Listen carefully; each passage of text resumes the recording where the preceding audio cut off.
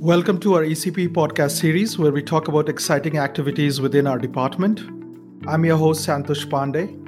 Our guest today is Professor Jiming Song from the Electrical and Computer Engineering Department at Iowa State University. Dr. Song, thank you for joining us today. We want to talk about electromagnetics, its widespread applications in electronic industry, and the value of learning these skills for our students. To start with, could you describe what is electromagnetics and why is it so relevant today in almost all electronic products we see around us? Electromagnetics is the study of electromagnetic force, a type of interaction between electrically charged particles, static or moving as electrical current. A device used in the electrostatic setting, such as capacitor, may have very little in common with other from optics, such as an optical fiber.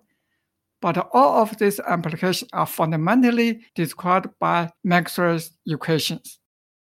So, what is the role of electromagnetics in designing faster semiconductor devices and wireless communication modules, especially with the 5G revolution? The key is the frequency. Now we see the clock speed of the computer become faster and faster, and the wireless communication like 4G, 5G have high and higher frequencies. We need to consider electromagnetic interaction between different semiconductor components and devices in the design and the modeling. What are some of the latest technical challenges in this field that researchers are working on? And how can our students get involved in solving these challenges?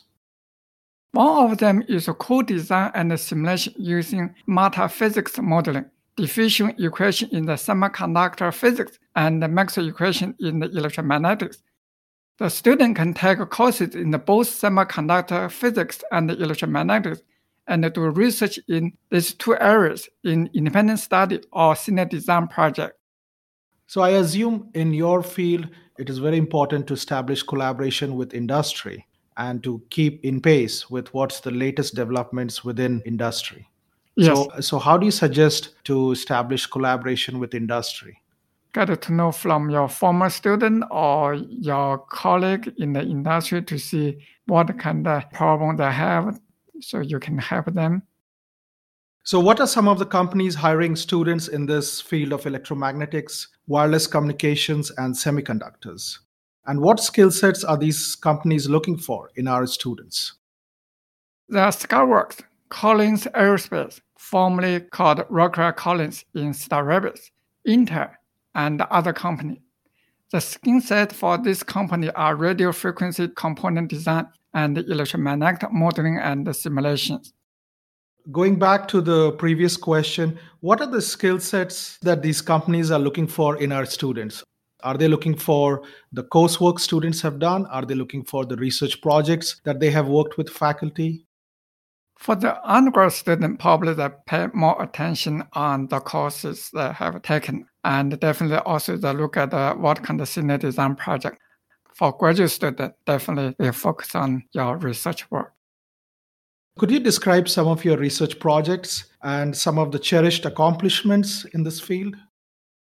My core research area is computational electromagnetics, how to solve the Maxwell equation faster, accurately, and more efficient using less memory requirement. I developed a code called Physics, which has been used modeling of scattering and radiation of airplanes and antennas. We also work on the modeling of eddy current NDE, ultrasonic NDE, and the design of metal surfaces. What are some of the journals where you publish your research work, and what are some of the top conferences in your area? Yeah, usually the IEEE conference, IEEE has many societies. There are several of them related to our areas. One is the Antenna and the Propagation Society. The second one is the Microwave Theory and the Technique. And the third one, Magnetic Society. So these societies also host their individual conferences where researchers actually come and attend. Each society has several conferences. One is annually for all areas. They also have several other focus on the different parts, such as numerical and measurement. Okay. So here at Iowa State, we have the Center for Non-Destructive Evaluation, Could you describe some of the core facilities that are there in this center? There are several major techniques in the NDE area. Ultrasonic wave NDE being used in the medical imaging, electromagnetic NDE from DC, the capacitance tomography, to kilohertz eddy current NDE, to hundreds megahertz ground penetration radar, to microwave and terahertz imaging, X-rays, thermal imaging, and other techniques. Great.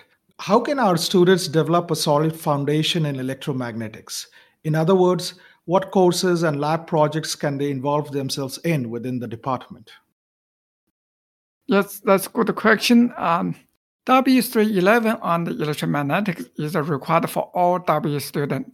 There are several selective courses in the EM and ND area, such as W411 on the transmission lines, W414 on the microwave engineering, W417 on the antennas, W418 on the high-speed measurement, and W488 on the eddy current NDE.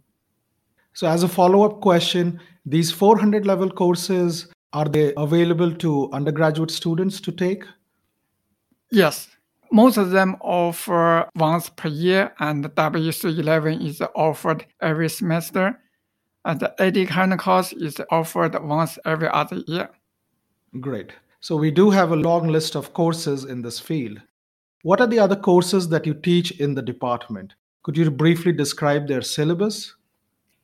I have taught a W417 on the antennas and W488 on the eddy current ND and several other graduate level courses in the electromagnetics. The antenna course covers electromagnetic wave radiation, antenna parameters, and the design and the modeling of different types of antennas and antenna arrays. W417 and W414 on the microwave engineering are most important courses if you work on RF design and modeling. So, are students exposed to the latest simulation tools and measurement setups while taking these courses and research projects in this area? Yes, there's lab session in the W417, including antenna measurement in our microwave chamber and modeling using CST, HFSS, and others. And as a follow-up question, this lab is supervised by teaching assistants and Yes. the instructor of the course. Yes. Yeah. Okay. So there is all the help available for students to pick up these techniques. Yeah. Moving on to the next question, what kind of career paths are pursued by students who graduate from your group? In other words, which companies do they work for when they move to industry, and what is the nature of their jobs? For undergrad students, some of them continue study in the graduate school for advanced degrees, and others work in the wireless communications and the semiconductor industry.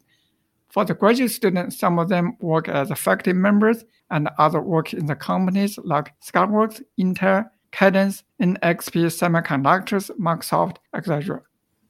Great. Any final word of advice for our students? Build a solid foundation in the semiconductor and the electromagnetic. Hope to see you in my antenna and eddy current NDE courses. Thank you, Dr. Song. Thank you. You're welcome.